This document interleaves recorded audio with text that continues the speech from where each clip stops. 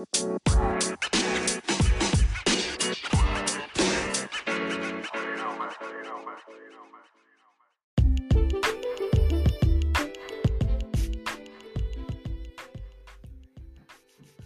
up? What's up? What's up, y'all? And welcome back to another episode of the Breakdown Podcast. We're back. We're back. We're back. I'm your host, Eric B. And I'm Beans. And Beans. And hey Beans, how you doing today? I'm doing good. I'm in it. Oh, you in this place? In Okay, it. I love it. So, okay, today's episode, y'all. What we're gonna talk about today is in the spirit of it being Black History Month, kind of the closeout of Black History Month, and also here in California, here in Oakland, we're having what's called the Black Joy Parade on Sunday. Black Joy. Black Joy. Black Joy. Joy. We love it. We love it. This is the fifth annual. I think it's the fifth annual. I think it's the fifth annual. So it hasn't been around too long, but we're moving forward, and it's been growing bigger every year, right? So we have a parade, we have a festival out here that celebrates Black joy and Black excellence. I'm sad too. Our headliners this Sunday, is it Confunction? It's Funkadelic. Funkadelic, yeah. Funkadelic and Parliament Funkadelic are going to be our headliners. So and I'm sad because I want to see him. I'm not going to be able to see him. Oh, you know, I'm going to be front and I'm going to try to switch shifts though, because I really, really want to see them because I love me a little. Yeah, you got to come. And I just love the Black Joy Parade. I love it. I love seeing the vendors. I really, really like the parade. So yeah. I'm going to see if I can get off, but I don't. Well, I'll be there celebrating. I mean, yeah, take her. Capitalism wins again. Capitalism wins. Gotta work. Okay. They said no black joy. No Black joy. Take your black ass to work. Oh, the white man always wins. So if you guys have time to be in the Bay Area, Oakland, come on down and yeah, it's an amazing vibe. I can pay for this. Wait a minute. I know. It's giving too much promo. Come, you come, don't you don't. Anybody's moving on. Anyway. It's giving way too much promo. It's giving way too much promo. Let me stop. Okay, so today I want to talk about, something positive, because I feel like we're way down a lot by the news and the news stories of what's going on. We about to get bombed by North Korea. It's too much. We got balloons flying over us every week. I don't know what is going on, okay? I don't know what's happening, okay? So we want to be a little bit joyful this episode, and we're going to talk about that Black girl magic and that Black boy joy. Yes. Okay. And all that it entails. So if you are easily emasculated by the concept of a Black man experiencing joy, click off. Oh. And that's all I have for you. Oh, shit. Okay. So, yeah. Hard headlines. So, yeah. Just letting you know now. It's going to be a lot of Black boy joy. It's going to be a lot of Black girl magic. It might be a little gay shit in it too. Oh, it's so definitely. if that's not for you, click off. You're in the wrong pod. Oh, shit. Definitely going to be some gay shit. The agenda. Yeah. So anyway, let's get into our icebreaker question. I want to know. Okay. What brings you Black girl magic, or what is your epitome as a Black woman, as a strong, confident, beautiful, educated Black woman, girl? Gives me. Tell me what your Black girl magic is. You better tell me now. So how do I define Black girl magic, or what do I consider? What is your Black girl magic? Oh, okay. So I think my Black girl magic is the ability of. I think I have the spirit of transformation. I think that. So y'all, y'all probably gonna laugh at me. Oh, here we go. I don't care. I'm the main character in my life. I feel like I'm the main character in the film. And so I approach my life that way. I really do. So if you know the main me, character. I am. So if you know me.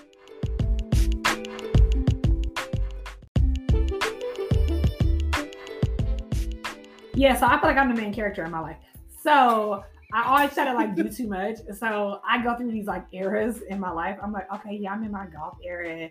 I'm in my video girl baddie era. I'm in my grunge era. I'm in my baggy era. So I really approach that to how I dress and how I do my hair and my makeup and my nails and stuff. So I think that that's my black girl magic. Like, I feel like I have the spirit of transformation. I feel like I change my look a lot. Like, if you know me, you know I will go. Like, before I locked my hair, I used to change my hair every week. I used to change my hair color every month. Yes. And I used to live with Beans, so let me tell you, it was a thing. He never knew what was coming out the room. Right, she go in the room one day with like short bald head. She come out the next day with long blonde locks. I said, "What is going on? Who is this?" He never knew. I keep guessing. So I definitely feel like that's part of my black girl magic, right? The spirit of transformation. I think that's the beauty of blackness and black hair. Mm-hmm. We don't look a certain way, and so our hair, I think, is really cool and unique. Like, we can wear our hair in so many different ways and so many different styles and textures. So I think that's part of my black girl magic. And I think another part of my black girl magic is the ability to uplift people. I hear this a lot. Now, this is something that I had to kind of learn to take in. Mm-hmm. I didn't see it, but I have been hearing it my entire life. People think I'm hella funny. I don't know why. I'm being serious sometimes. People think I'm really funny, and they always tell me like they enjoy my company. Mm-hmm. And so because I know that, I try to be intentional about like spending time, like dedicating time to be with my family and my friends. And even at work, like especially at work, I find it hilarious because I feel like I'm very just cordial at work. Mm-hmm. And then people will say like, "Oh my God, we love when you're in the meeting. We love like being with you when you come to meetings, when you come to stuff, because you're so funny and you're so personable." And the whole time I'm like, "Girl, am I?" Because I was being actually, girl, I was serious, but okay. But that makes me feel good. It makes me feel good to know that I bring like a sense of levity and kind of like fun. I try to bring that like aspect of my personality. I think even when I feel kind of down, I just have a naturally bubbly disposition. You do. Yeah. So, see, here it is. Here I am. I be thinking like, "Oh, I'm being a bitch today." They be like, "Ah, you're so funny." I'm like, oh, okay. But I think that's part of my magic, right? That's part of my black girl magic. So yeah, that is how I would define my black girl magic. I try to sprinkle a little glitter and fairy dust on everyone. Not the glitter and the fairy dust, honey. Okay. I say that because I moved in to Eric's bachelor pad, and that room was an explosion. The pink. It was pink everywhere. It was an explosion of pink. I like literally walked. I had to walk by her room to get to my room, and I walked by. And you know how something just catch your eye? And I was like blinded. Whoa. I said, "Girl, not fuchsia pink all over the place." Like soft pink. It was it was fuchsia. Hard baby doll, like Barbie, hot, spicy pink. It was like pink of every hue, child. He was getting a soft pink, light pink, baby pink. It was hot pink, glitter pink. I said, "Girl, you gotta close this door. I can't sleep." It was like an explosion. He was getting pink. He was getting glitter. He was giving roses. It was giving main character energy. It was giving Regina George.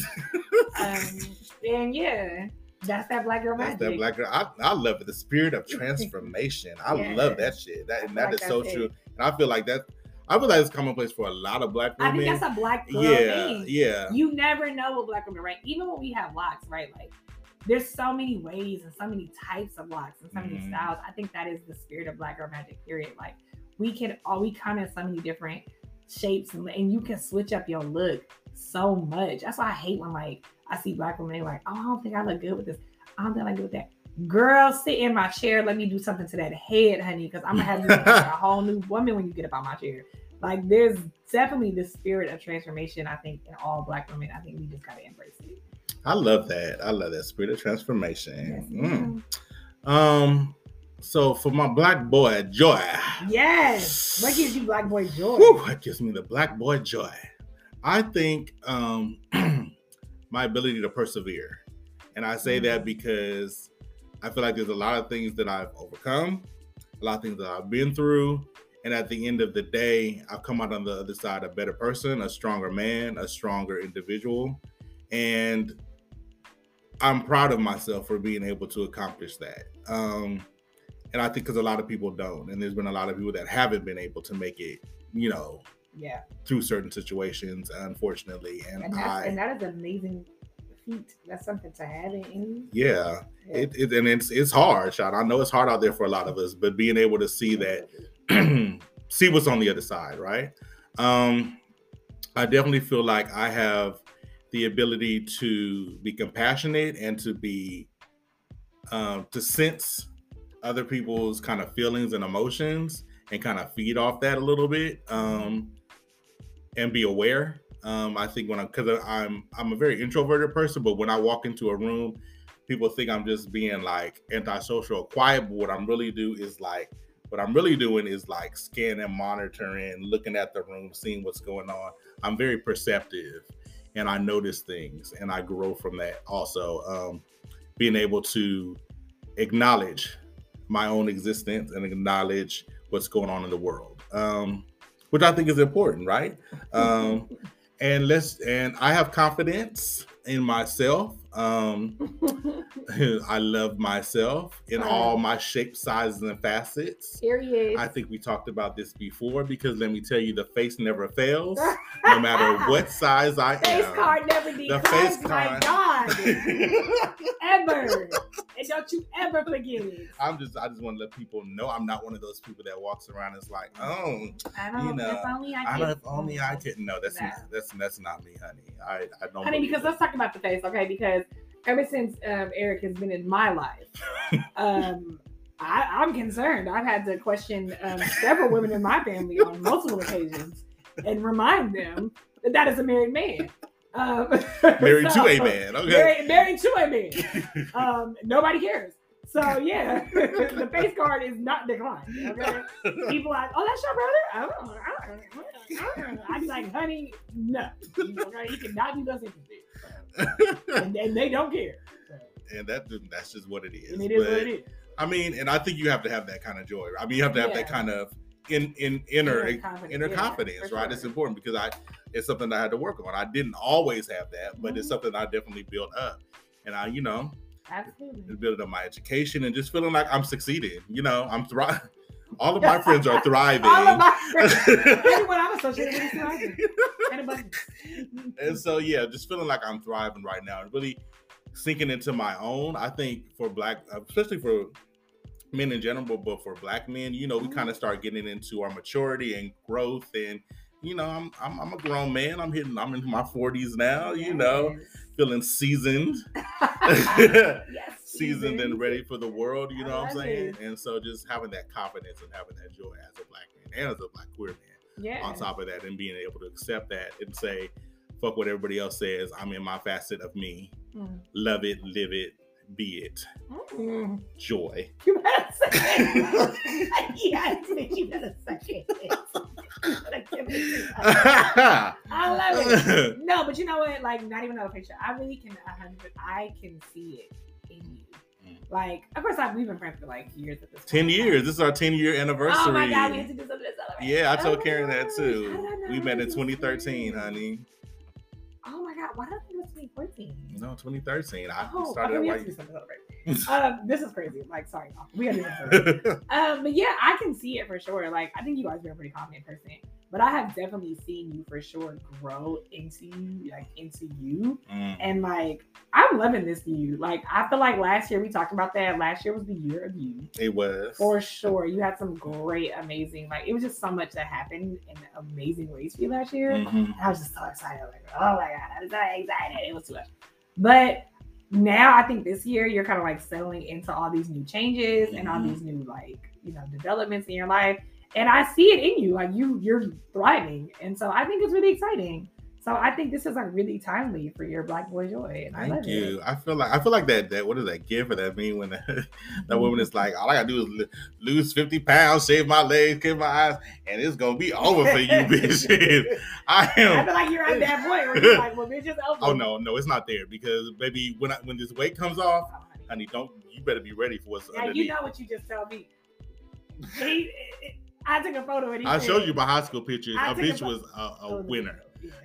Yeah. I was like, I said, he would got me. He definitely got me. He got me. I can change him. He definitely got me. Honey, let me tell you something. I lost what, 12 pounds, child. This stomach fake ass slimmed out. I ain't been in a full shirt. Oh, girl. I can't find her. It is like 10 degrees outside. She's midriffs. I'm in a midriff with a project. Get into it, bitch. Okay, love had them still popping, and they ate as much as they were before, bitch. Get into it, honey. I was in a pair of low-rise jeans the other day. I said, too soon. I said, come back. Check back with these in a couple months. Too soon for low-rise jeans, but I'm coming for them. Okay, and that's just because that's that main character energy. That main character. I think that's what it is. You gotta have that main character. You do. You have to walk. Like I had to grow into that. I had to definitely grow into that. Like I had to grow into my Black Girl Magic. I had to stop living in the past. I had to let go of all these insecurities that used to just really weigh me down. I didn't dress and do certain things the way I wanted to a couple years ago because I was so in my head about my body and I don't look the way I used to, and I don't look like this, and I don't look like that. And when I was a kid, they would say this. And then I had to remember, like, girl, you was over 30 years old. You was a grown woman.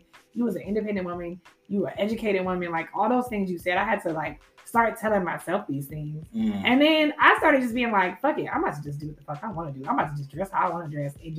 I started like doing different things with my hair and my face and my clothes. And then people started like responding to it. But I think a lot of it was because of my confidence and how I wore it. And so people responded to it really like a lot.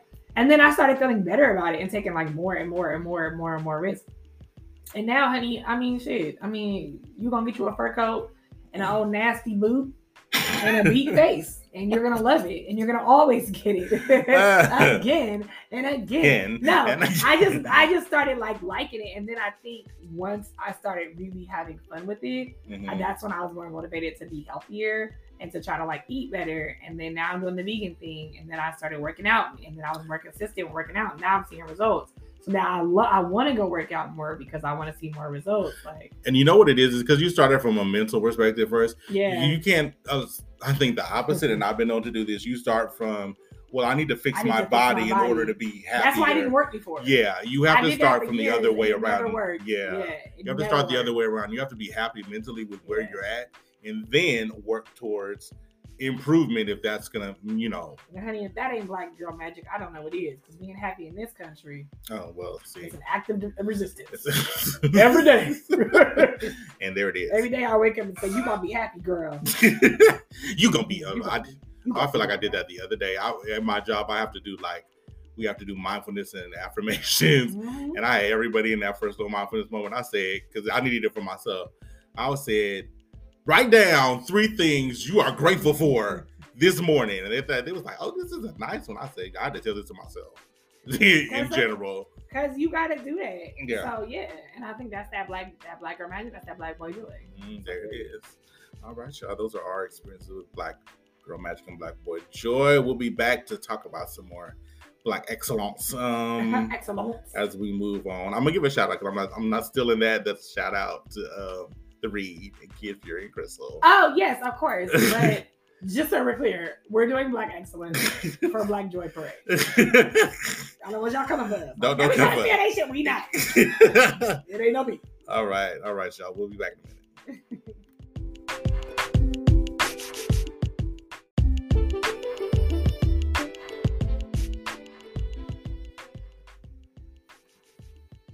And we're back to talk about the Black Joy. Hey, Beans. Hey. We're back. We're back into it. So I'll just have a couple. I know you have some stuff you want to discuss. I have. No, go ahead. I'm gonna have you go first. I'm gonna go over just some stories that I found in the news of examples of like Black Joy, Black Girl Magic. That I thought we should all think about. We've heard, there's a lot of stuff that's going on this year, especially with our Black entertainers, our Black excellence. We have Beyonce, who has become the most awarded Grammy recipient in history. Her story, actually. My history is history. We have Miss Viola Davis. EGOT, EGOT winner. We have the EGOT winner, and so we have a lot of stuff in entertainment, but some of the some people that we may not have heard of, and some stories of just people in regular society that are doing amazing things. We want to highlight them also here. So we have, for me, out of Dayton. We have our girls, Paige Scott and Tiffany Edwards Kenyon, are the owners of Boutique 143. And they have developed a boutique with fashions for plus size girls. Okay. Yes, child. They said we decided we wanted to provide plus size women with the same wealth of options available to other body types. So we started our own business in 2019. We wanted to provide plus size women with affordable, quality, and trendy plus size clothing. If the fashion industry doesn't want to provide plus size women with a lot of options, we will. We have done the hard work to find the looks that we will deserve to wear, no matter the size. And they're doing well. I love that. Isn't it amazing? So they're doing pretty well, a small-owned business in Dayton County. So look them up, Tiffany, Paige Scott, and Tiffany Edwards Kenyon for Boutique 143, and we want to support them. And here they are, being just a little picture of them. Yeah. I love this. Is it amazing? And I think that's just so important because they look so cute too. They do. They look real cute. She has some really cute glasses. I was those glasses. I like those glasses. And I'm just saying, like, that is so important. Like, I'm glad that they're catering to that market. This is something that I think it's hard to find, even for plus size Black men. Oh, I know. We have to go through like very specific brands to find clothing that is fashionable. And I hate that the fashion industry gets caught in the trap of like, okay, you're plus size, so all we gonna give you is plaids, or all we gonna give you is these like dead ass colors and some carpenter jeans. Like, we want to be fashionable too, for those of us that have plus size bodies. And so I want to shout out them for being two women who are presenting Black Girl Magic with their brand 143. Come on, 143. All right. And so mine is just a couple Black History Month facts. Come on, facts. So here are some 5 fascinating facts about Black History Month that you may not have known, or that you may have known. I feel like some of us knew that it started as a week. You know that? I didn't know that. Okay, yeah. So it started as a week. And Carter G. Woodson and a minister founded what was known as the Association for the Study of African American Life and History. And that organization established Negro History Week in 1926, which I did not know that it went back that far. I didn't either. It was established in 1926, and it was supposed to inspire schools and communities to organize local celebrations and host performances and lectures. So that was the origins of Negro History Week. And so Carter G. Woodson, as a lot of you guys know, he was really, really instrumental in lobbying to establish Negro History Week, because he wanted to encourage the study of African American history in this country. He dedicated his whole career to this. He wrote a lot of books on it. His most famous book, of course, being The Miseducation of the Negro. And so, he chose February for a reason. They chose the second week of February because they wanted it to coincide with the birthdays of Abraham Lincoln and Frederick Douglass. You know what? I did know that too. I'm glad you brought that up, because a lot of people get all in their feelings thinking, they gave us the shortest month of the year. That's why I brought this up, because everybody always says, why is it February? It's the shortest month of the year. The white man trying to slide us. That wasn't the case. It was chosen for a reason, because they wanted to celebrate Abraham Lincoln and Frederick Douglass. Abraham Lincoln, questionable. Frederick Douglass, we understand. So and then the week became a month. In the 60s, they spent a lot of time, the civil rights movement, and a lot of like civil rights leaders really went out their way to like try to make it more of a month. They wanted it to become like a month. They wanted it to become more prominent, but it didn't become official until 1976 when President Gerald Ford made it official and proclaimed February to be Black History Month. And I also want to put in a little known fact that one of the people who was one of the celebrities very instrumental in getting MLK Day to be a federal holiday, as well as Black History Month becoming a month, was James Brown, who is one of the most sampled artists in modern history. Oh, wow. Yeah, a lot of people didn't know that. And so he was really cool with a lot of like congressmen and influential people because of his celebrity. And so I remember seeing a story with Al Sharpton saying they were really trying to get MLK Day to become a federal holiday. And so James Brown actually got in a plane and flew to the White House to get it done. And so apparently he did a lot of things like that, including working to get Black History Month to become a month. So that's why he did that to me. That's why he was sweating. He was coming all that work. That's right. Mr. Showbiz was doing what he had to do. So I love it. We had a lot of Black celebrities who would put a lot of their time, a lot of their money into like funding causes that were really important to Black communities. Like I learned recently, this is another Black history fact, that Sidney Poitier and Harry Belafonte, who are two of the unsung heroes of the civil rights movement. Not only did they lend their vocal support and their unceasing fundraising for the cause, but they also were a part of Freedom Summer in Mississippi in 1964. And so there was a financial cost, of course, to support this, right? Because every organization, people always forget about that part of it. Like, you got to pay for bails, you got to pay for money. You know, there's a lot of fundraising that goes into it to support these people. And so a leader of the SNCC, he called Harry Belafonte for help. He said, we got a crisis.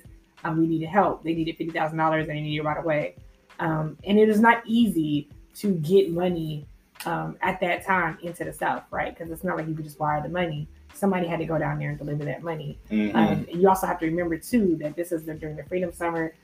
Freedom riders being pulled off of buses and being beaten. You know, people, several white people had actually been killed by Klan members and things like that down south. So this was not an easy thing to do, right? Yeah. Like, and you're Harry Belafonte and Sidney Poitier, arguably two of the most famous Black men in the country at that point. Definitely. So you ain't just riding and jump, like unnoticed. And so Belafonte personally donated much of the money. He organized a quick fundraiser and raised $70,000. And then, but the scary part was that they had to figure out how to transport money into the heart of essentially what is occupied territory. It was surrounded by the Klan and by the police. So they had to figure out how to get this money into this city, like, and not be attacked. Attacked, right?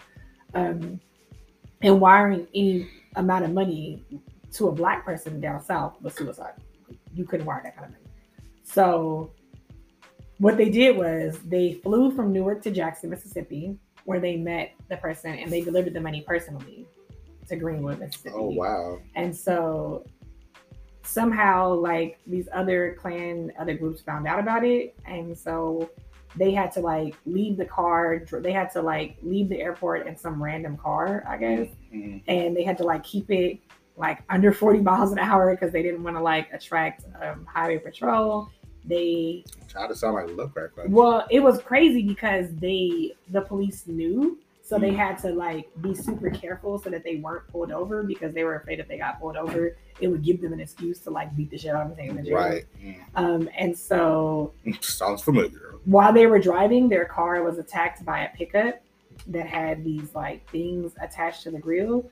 And so the car, they slammed into, like, the truck was slamming into the car, trying to force the car off the road. This went on for miles. And then eventually the SNC got, this is why community is so important.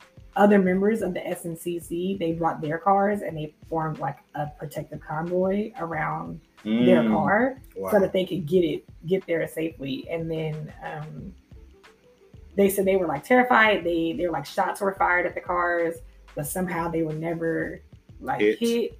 And the caravan survived it. And then they eventually got to the place in Greenwood. And then like, they said when they got there, people like broke out in song and were crying and cheering because it was like this amazing thing. So Belafonte later talked about it later, of course, in life. And he was like, to have two of the biggest Black stars in the world walk in to show solidarity with them, it meant a lot to them and it meant a lot to us. And so it was just one of those things. It's one of those things that it's a story that I know some people knew about it because I know he talked about it later in life. He didn't really talk about it when he was younger. And people knew about that they had went down there and delivered the money, but I don't think people really realized that they put their lives on the line. They put their safety and their freedom on the line, right? Like, what if one of them bullets hit them? Or what if the car went off the road and killed them? Like, anything could have happened.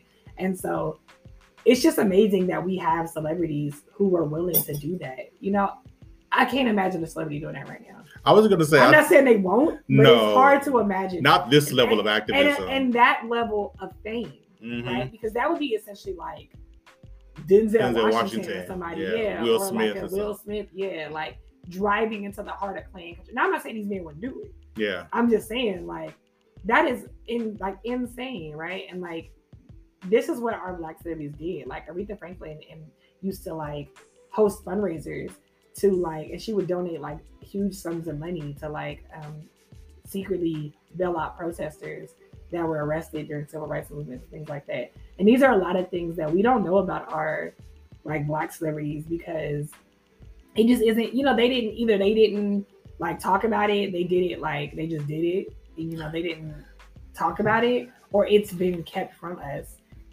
Or either way, yeah. And at that time, I feel like it was more of like expectation. Yeah. You like once you achieve the level of success, that you have a duty to and I feel like we've lost that along the way. But I feel like lost that along the way. But I feel like also and that's why I think it's important for our Black stars and our Black celebrities that do participate in activism to speak out and participate. Yeah. I think even to not as such a dangerous level, but you have people like LeBron James, you have these people out here who are doing shit, and it proves that we've always been a part of activism, even when we reach celebrity, right? Yeah. It's not just like shut up and dribble or like go. Yeah. We have a duty once we reach that level to acknowledge the disparities that go on in our community, and I think that is one of the issues that I've had with Michael Jordan. And many others. But I feel like, for me in particular, that's why he was like the biggest thing. You were the biggest thing at the time, and there was a lot he does stuff now, right? But there was a lot that he could have said. He could have did when he was at the height of his fame that he didn't do, and I understand at the time, you're a celebrity, you're kind of scared to lose those and do certain things. But I think on the flip side of the coin, now you have to kind of take on the chin how history is going to look at you. I think for not doing certain things. I think we have a lot of that going on right now from some of our biggest stars in the NBA currently. And not just NBA, the NFL as well. I think a prime example of that would be what we saw happen with Colin Kaepernick.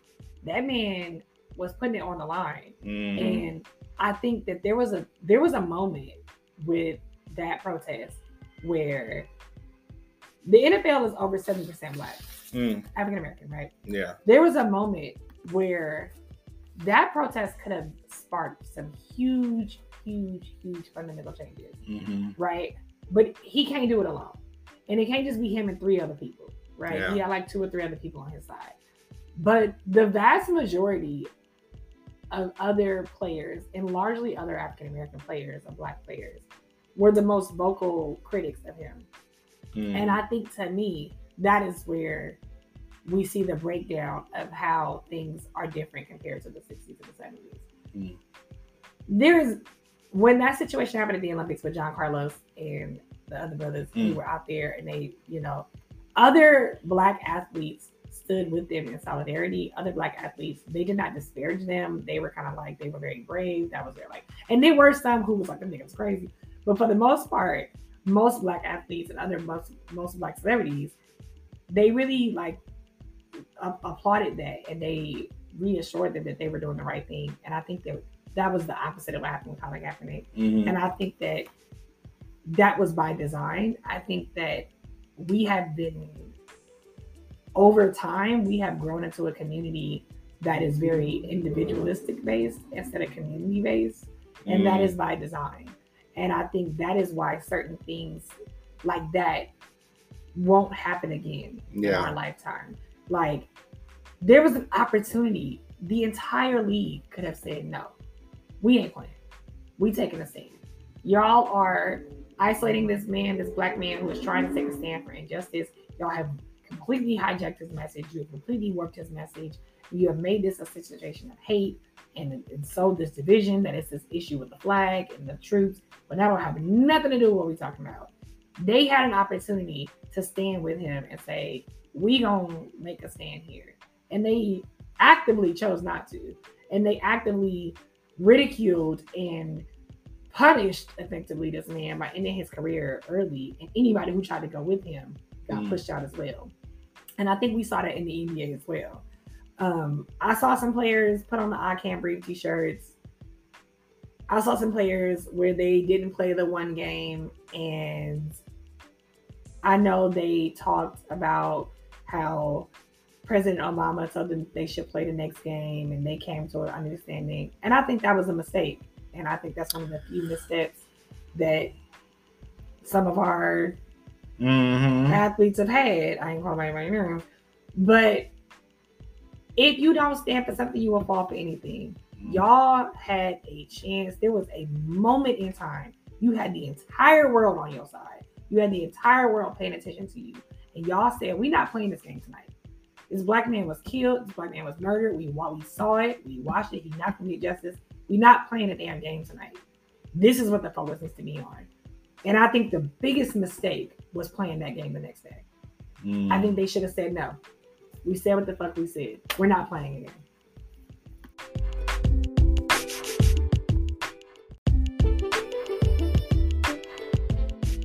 Had an opportunity to do something really like something like this, profound, right? Yeah. Something profound. They had an opportunity. They had everybody's attention. You had everybody paying attention. And I think that this is how you hit people where it hurts. This is why boycotts work, right? Because you hit them pockets. Yeah. And I think had they really been like, we ain't playing no fucking game. This is serious. This is more important. I don't care about no damn basketball game. I care about these lives. I care about injustice. Had they really done that and really taken it serious and really capitalized and seized that moment and really decided that this was more important than a game, I think that real change could have happened. I think that real things could have happened, and it didn't. And I think that I think that the people who were watching and hoping for that change got defeated in that moment. I think people were like... You think that caused a fizzle? I think because we saw it. Like, people were like, well, all right, well, that's that, right? Back to regularly scheduled programming, and then nothing changed. Whereas these type of situations, shit was getting done, right? Like, people were doing things.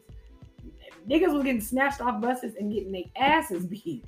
We ain't even asking y'all to do that. We're not asking y'all to walk out there and face down the Klan. Like, I think it's so crazy when I see people say, like, I'm not my ancestors. You not. We can't get you to turn off a goddamn TV show. We can't get you to not go to a game where motherfuckers called y'all porch monkeys, where they called y'all slaves. We cannot get you to not watch a fucking football game. You're not your ancestors. Your ancestors was walking in wool suits and hard bottoms. Not the wool suits. And they was getting their asses beat at the end. I think it's just that fear of also like the repercussions of that. They're so fearful now of this could be the end of my career. This could be the end of... But it's not the end of your career, though. You have to think about these people who we're talking about, right? This basketball game, the players in the game. It was like LeBron James. That ain't the end of your career. Yeah, I don't mean that. Well, that's why somebody of his level can do it. That's why he can do it. But this is why Sidney Poitier and Harry Belafonte could do it. But like a low-level actor could not. That's my point. It has to be somebody of a higher caliber. Otherwise, it ain't gonna work. It can't just be some, no shade, some G League basketball player. And like you said, it can't be by yourself, which would happen in college. The entire WNBA, they took a stand. But they don't have the influence. Yeah, they don't have of a Kyrie Irving or a LeBron James or a Dame Lillard or a Russell Westbrook. And that's not to put it on them, but you have a lot more flexibility. It's like why Beyonce can make the music that she wants to make, because she's fucking Beyonce. What you don't say. She gonna do what she want to do, and you gonna buy them tickets like I bought mine because I'm in formation. Like, but she can do that, right? Yeah. Because she's Beyonce. She can go to the Super Bowl and make a statement. And I was about to say, that's what happened. Like, on that same note, the Dixie Chicks tried to make a stand. And look what happened. They damn near got ostracized and blacklisted from there. They did. They did. And but that's because they stood alone, though. And they didn't have the caliber to stand up. And they didn't have the caliber to do that either. Now, had Dolly Parton done that, niggas would have shut the fuck up. They would have been mad. but you ain't gonna do that to Dolly Parton. Because she's Dolly Parton. Like, And I think that's what I'm Which saying. is why I think that's my issue with Jordan. Yeah. In his heyday. He could have done that. Right. But he chose not to. Mm-hmm. But you also got to think about it too, though. Who was going to stand with him? There was an athlete, I cannot remember this man's name. It's going to drive me crazy if I can't find it. There was an athlete in the back in the day, in the 90s, who did this. He did something great. He took a stand. He was Muslim. God, what is that man's name? He played basketball. Just say it. And he changed his name. He went Muslim.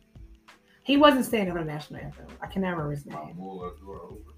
It was like something like that. And he was Muslim, and he was not standing for the national anthem. And he was talking hard nose. I ain't doing it. I ain't fucking with it. And you know what they did? Booted that nigga out the league.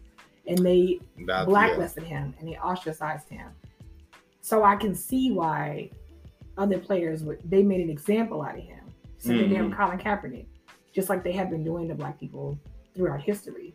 They make an example out of you. They did it to John Carlos and them. They made an example out of them. They wasn't going back to the Olympics. They didn't get no endorsements. They tried to strip them of their medals for that shit. But the black community has to rally around them. Just like this story we just talked about. Them people wouldn't have made it, and they wouldn't have delivered that money if other black folks didn't support. They came and they drove their cars and they put their own bodies on the line because they knew that this money was necessary. This money was a lifeline to them. They had to get this money here, so they put themselves on the line to do it. And I think that we've lost that. We've lost it. The first thing people say was, I ain't putting myself out there. I ain't about to lose my job. I ain't about to. I think that's been my issue since, like, we've lost a lot of that community we had during the civil rights struggle, that height of the civil rights struggle. We had nothing to lose. It's very individualistic in our community now. It's like, as long as I can strive and get to the top. As long as I'm good at it, well, who cares? Who cares about the next person until it comes down and affects you personally. I mean, that's why we have black billionaires right now, right? There's a reason why, we got these black billionaires and they keep throwing them in our face. They throw them in our face. They throw them in our face. They're trying to let y'all know, if you play the game, then this can be you. But then we also have people. But then we also have people like Kanye West who thought they were on that level, and then you see what happens when they play the game at a certain level, and then they get. But he did not. When he played the game, he didn't lose his billionaire status with respect to black folks. That's what I'm saying. But that's my point, because we did not come together and hold him accountable. We made him a billionaire, not them. We made him cool. We bought his shoes. We made him Kanye West. If Kanye West was just Kanye West and only white kids liked him, he wouldn't have been Kanye West. He was Kanye West because black people loved him, because we made him cool. We built him up into Kanye West, and then he was able to achieve billionaire status. And he returned that by shitting on us. Which is why he ended up where he is now. And we continue to support him, though. That is true. We did not nobody turned on him. We continue to support him. A great deal of us were like, we ain't fucking with him no more. But we are not. But I still see people running around in the Yeezys and talking about, I'm still going to listen to the music. Him. We continue to enable him. We continue to let his influence control what we do, because it's not like back in the day. You could not have said that type of shit back in the day and got away with it, because, like I said, black folks back in the day, we had nothing to lose. We had nothing. We were trying to get to the table. I feel like there was more community accountability for your actions. Yeah, you have a community, because if we all trying to get to the table, we all got something to live for. We already getting our asses beaten shit by the cops and police anyway. We might as well go out there and get your ass beat for something relevant, for some justice, right? You gonna get your ass beat walking down the street anyway. You might as well get your ass beat for something, something that makes sense. But now they let a few niggas win. And then, like the Jordans and the Kanyes and the LeBrons and, the Beyoncés and the Rihannas or whatever. And now we see this and we're like, well, I'm trying to get to their level. I can't risk. Yeah. I can't piss these people off, because how I'm going to get to their level if I piss these people off? White folks don't do that. They sure don't. No, they don't. They going to do what they got to do, and they're going to get to that level. They'll get what level. And they're going to look at you and be like, sucks to be you. So those are some Black History. That was a little Black History Month facts.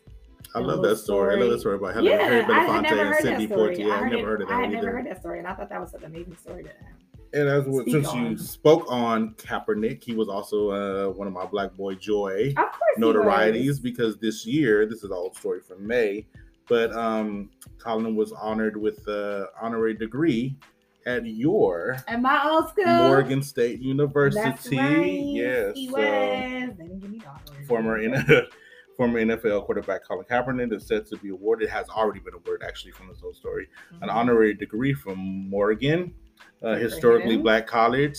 Said Kaepernick will receive a degrees honoring vanguards of social justice and African American experience, along with the acclaimed filmmaker David E. Talbert and advocate David Burton, who are both alumni of the university.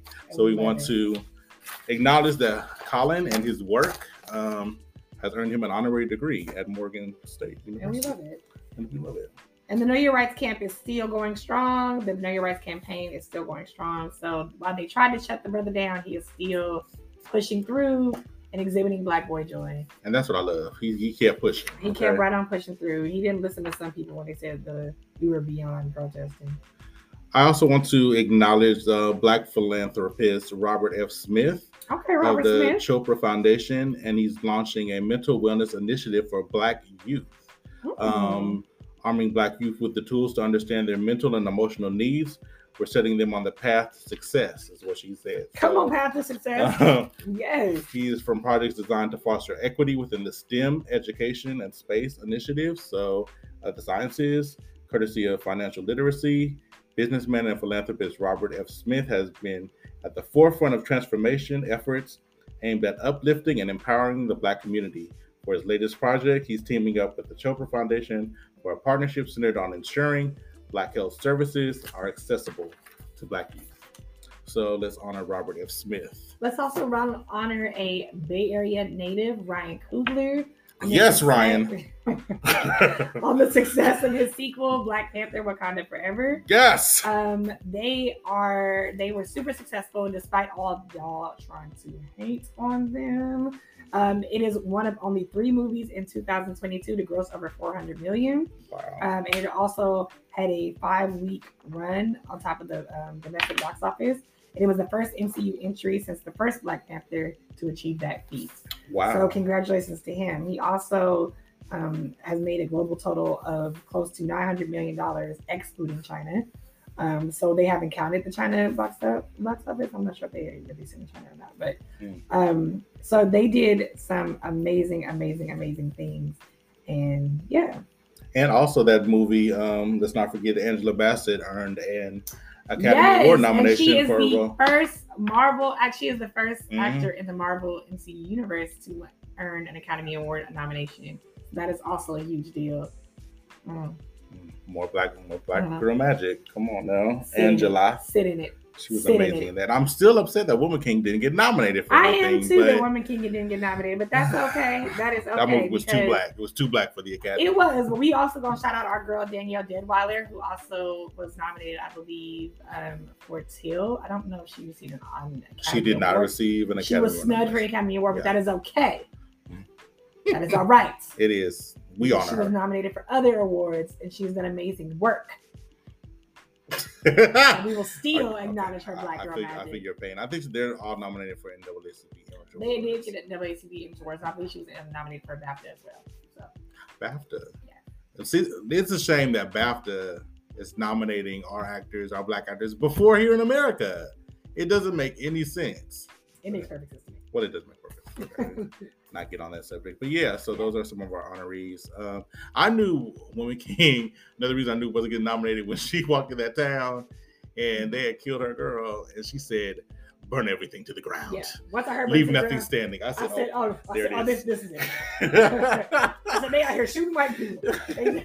They shooting white men, y'all. They went into war." When I watched the movie, I said, "A happy ending. Freed slaves." You won't win it. I said that was the kiss of death for you, girl. Great movie though. Make sure you see it. It's now streaming on Netflix. It's now streaming on Netflix, and it's in their top 10. So there it is. Enjoy that. Choke on that, Oscars. Oh, not choke on it. Gotta hold my sister down. The EGOT. We also have our Davis, the EGOT. Let's also give a quick shout out to my good girl, the good sis Viola EGOT Davis, for being the last one standing in the DC universe. They came in and they completely cleaned house. Did they? Yes, they did, honey. They canceled the Superman movie, the Batgirl movie.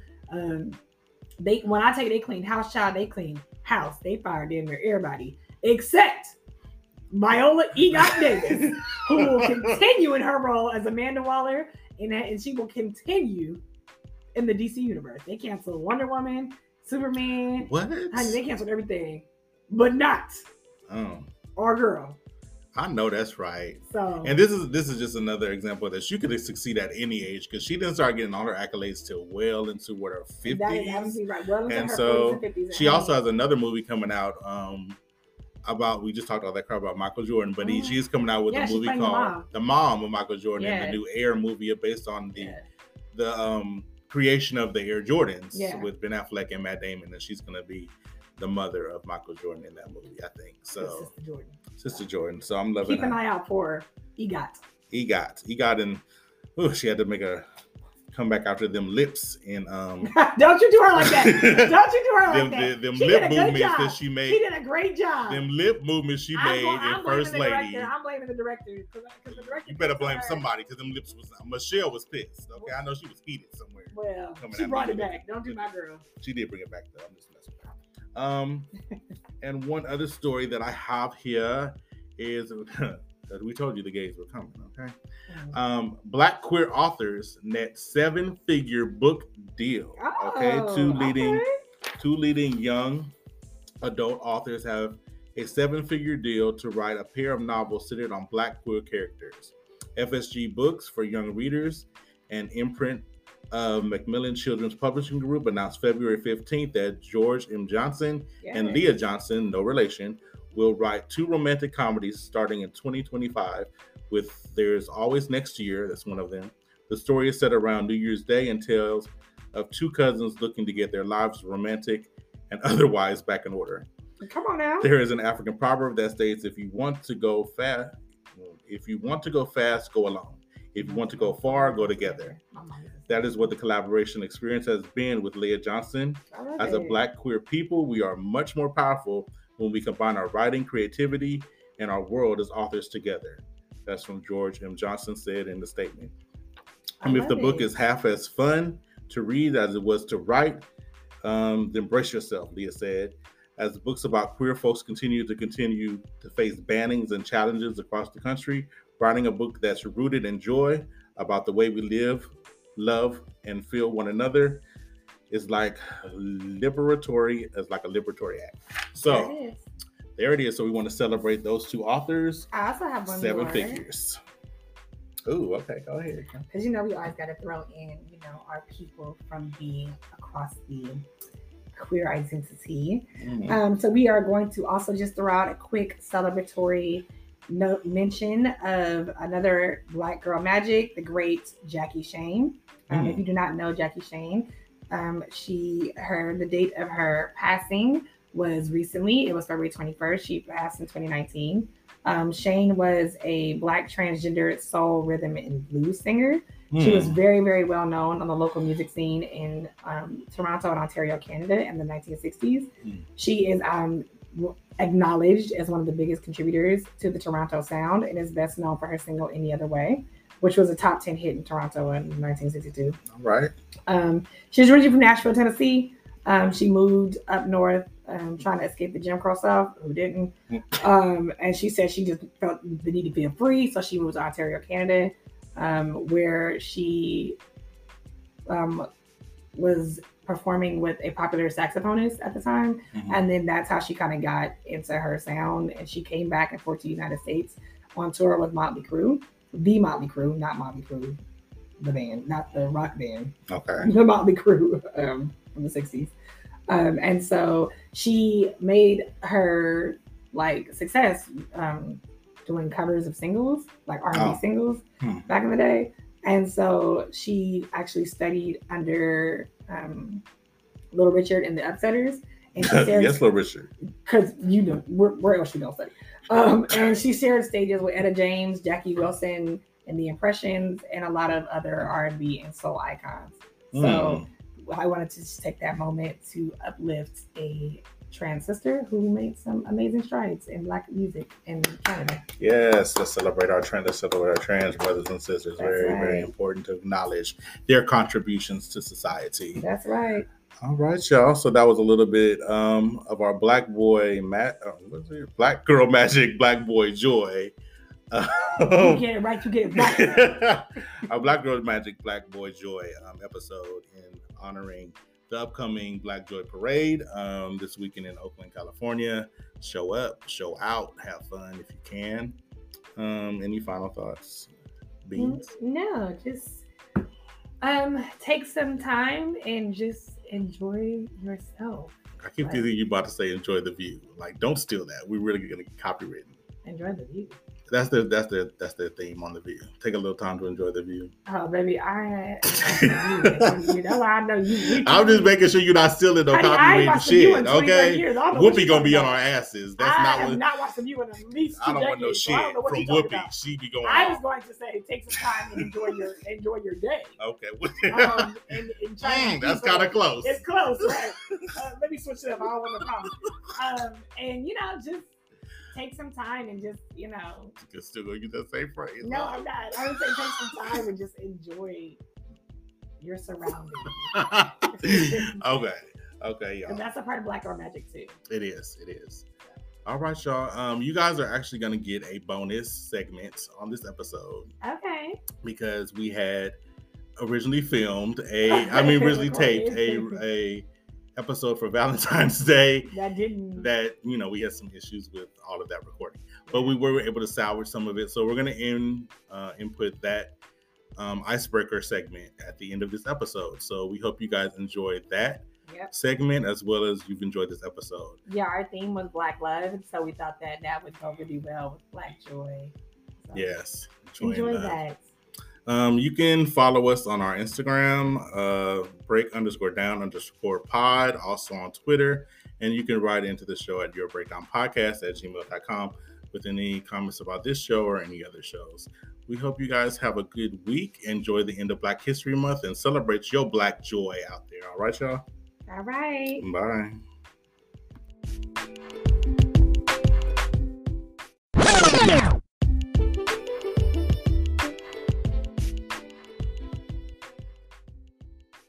And we're back. Hey, everybody. Hey.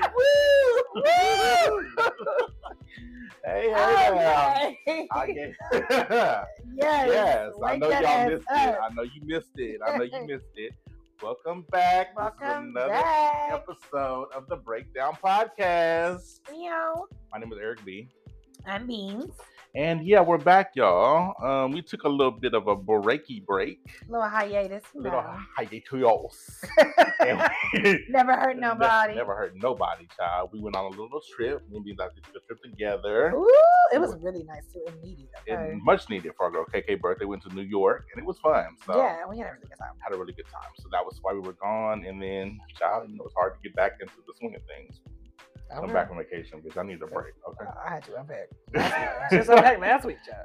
That part. All right. But we're happy to be back with you guys today and starting the show back up. And we're in Black History Month. That's right. In the Black History Month of February. All right. Also, Valentine's Day is right around the corner. Beans, how you feeling? I'm feeling really good. I'm feeling very black. Oh. I'm black. Ooh. Light skin, dark skin, beige. My age. I've heard the blackest motherfucker in this video. Word to my girl B, the Grammy winner, the most awarded Grammy, Grammy recipient in history. So yeah, in honor of my girl. No, I'm feeling really great. I'm feeling wonderful. I'm feeling excited. I love Black History Month because they always do an event at one of my jobs. So that's always fun to be a part of. And I'm excited because I love Valentine's Day. I love Love Day. So I'm very happy. February is always a good month for me. Oh, that's cute. This is my first Valentine's Day with a husband. So, Black sodas. Yes. Black sodas. I'm definitely feeling not the pressure for it to be special, but I'm happy that it's kind of that idea of having a committed Valentine now. Yeah, you have to be like, do I have a Valentine? Yeah, don't I? Do I want one? Yeah, that's so sweet. I didn't think about that. Mm-hmm. It's our first Valentine's Day as a married couple. Oh, I love that. Yeah. And so we have a little plans. We're gonna go see Ari Lennox, actually. Tomorrow. Isn't that nice? I couldn't get a damn ticket. We tried to buy me and KK tried to buy tickets several times, and we got shut down every time. So I guess I just ain't going to no concerts this year. Child, come on, my husband be on it, okay? So like he gets tickets hella early. She was on it literally the minute it went on sale, and it sold out in 1 minute. Damn. Yeah, like she was already on the she was on the site, and then I guess like a minute later she was like, "Yeah, girl, sold out." That don't make no damn sense. And then they opened a second show, and we were like, "Oh, great, we can see the second show." And she was like, "Oh, it's sold out." I think that's the tickets we got. Yeah, and I was like, "Well, just fuck us. That's fine." So, what you gonna do? Oh, I know. I really wanted to see my girl Ari. I was sad to see that, but what you gonna do? I'll take videos for you. Please do. So you can see. Please and thank you. So, so this is gonna be a free-form episode. We're not gonna get too deep into like impactful issues and all that, but we're gonna focus on the love and the Valentinion. Yeah, this is our love episode. We're loving love, and we're gonna talk about all types of love and different forms of love, and yeah, hopefully this episode will leave you feeling loved. So I do have a icebreaker question actually for the Valentine's Day. So this week's icebreaker question is, what are your love languages? And good question. Not only love languages that you expect from other people, but love languages towards yourself. Because sometimes I feel like that can be different. Okay. So like what? So for the second part, like love languages that I practice with myself? Yes. Okay. So my love languages for relationships in general, I would say are gifts and acts of service. I like words of affirmation, but I don't need it. Like sometimes I'm like, okay, that's enough. I am really big on gifts and gift giving. I love to give gifts, as you know. I know. I knew that was going to be one of them. I like giving gifts. It's like something I enjoy doing. It's fun for me to like think of things people might like and buy them. And so I like that in return. I like it a lot, actually. Sometimes though, I have to catch myself because then I get upset when people don't. And then I have to remind myself, like, that's not everybody's love language. Like, so I love giving gifts and I love receiving gifts, especially when it's something where it's like, oh, I just thought that you would like this, something like that, because it makes me feel like, oh, you were thinking about me. Yeah. So yeah, I love gift giving and receiving gifts, and I like acts of service because, as my friends know, it's something I like. It's also something I like to do to my friends. I like to like plan stuff and host things and decorate and. Because honey, we sitting here in a Valentine's. In the moment, we are sitting in a Valentine's fiesta, girl. It's balloons and streamers flowers and all kind of stuff. I don't know what to do. It's just a lot happening. But like for me, it's like that's something I enjoy to do, right? But I like that from other people as well. Like I like acts of service. I like when people do things for me, and it doesn't always have to be necessarily like buying me things. Like something that I really enjoy that my significant other does a lot is they will clean up for me because I get overwhelmed sometimes and I get frustrated, and I'm like very obsessive about cleaning my space, and I think he realizes that I don't function as well when my space is messy. So I'll come home from work and he'll like have cleaned up, or he'll like, oh yeah, I took the dog, I walked the dog for you. Like as soon as I get up, I'm like, oh, I gotta walk the dog, and he'll be like, oh no, you can sleep for a little bit longer because I walked the dog for you. Like things like that, I really, really, really appreciate. So yeah, I'm big on acts of service and gifts. Probably those are my two love languages. Not bad. And then we'll get into your personal ones. Yeah. After I tell you mine. Yeah. So for me, mine are also acts of service and quality time. Aww, quality time. And I'm not a big gift person. As far as receiving gifts, like I'll take them in, but I also feel like sometimes I don't know how to react to getting them, or I'm not giving people the energy, the reaction that they expected. Yeah, because I get like a gift and I'm like, oh, he definitely does that. I do. Like, you do, but not. I haven't experienced it in a negative way. Like I've given you something, and you every time I've given you something, you be like, "I get appreciative." So I'm like, oh, I'm always appreciative of whatever it is. Anytime people goes out their way to give me anything, I'm appreciative. But for me, it's like because I'm not like, oh, I want to give. Yeah. It's like, oh, thank you. Like, I appreciate it, and I'll use it. I'm like, oh, I'm glad I got this, but it's not like, I'm not gonna be like, oh shit, Yeah. like, woo, like This is what I wanted. No, that's not Eric's that's not me. personality. At all. That's not your personality though. It's not, right? Yeah, So I would be like, if you did that, I'd be like, all right, calm down. I feel bad though, because I feel like sometimes people want that. Because really, if people go out of their way, like I really put my effort into getting this for you. Yeah, they want and the they're reaction. Like, damn, nigga, like you didn't give me nothing, like no energy, and so I'm like, well, you know, thank you. Yeah. And then that don't mean don't give me nothing ever again, but it does mean like I'm more of the type of person where I'm kind of like you. Like I appreciate you doing stuff for me. If I come home and let's say you decided to cook me dinner, or something, or you decide, like you said, even cleaning up the house, or just like thinking of the little things that I may not have thought of in the day. I like that, and I love quality time.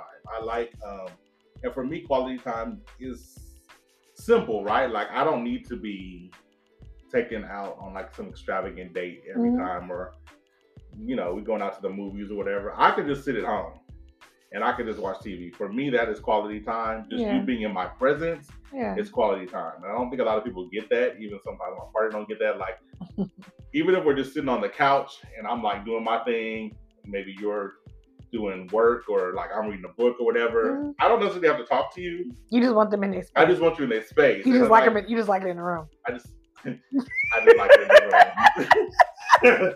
That's a Pose reference, y'all. We just like it in the room. Those of us who have seen Pose will catch that. They'll be like, "Oh." I just like it in the room, but yeah. But I think that's beautiful, though. Some people can't sit in space with people and be quiet. Yeah, my husband cannot. It's a problem. My partner cannot. Yeah, it's definitely like, oh, like we have to be talking. Yeah, like, we have to engage with each other. And then if we're not talking, it's like, oh, what's the matter? Like, what's the problem? And I'm like, is nothing wrong? Like, I feel great. I'm fine. But it's like, I'm actually quite enjoying the silence. And then so they decide, someone will be like, oh, well, then I can talk to you or whatever.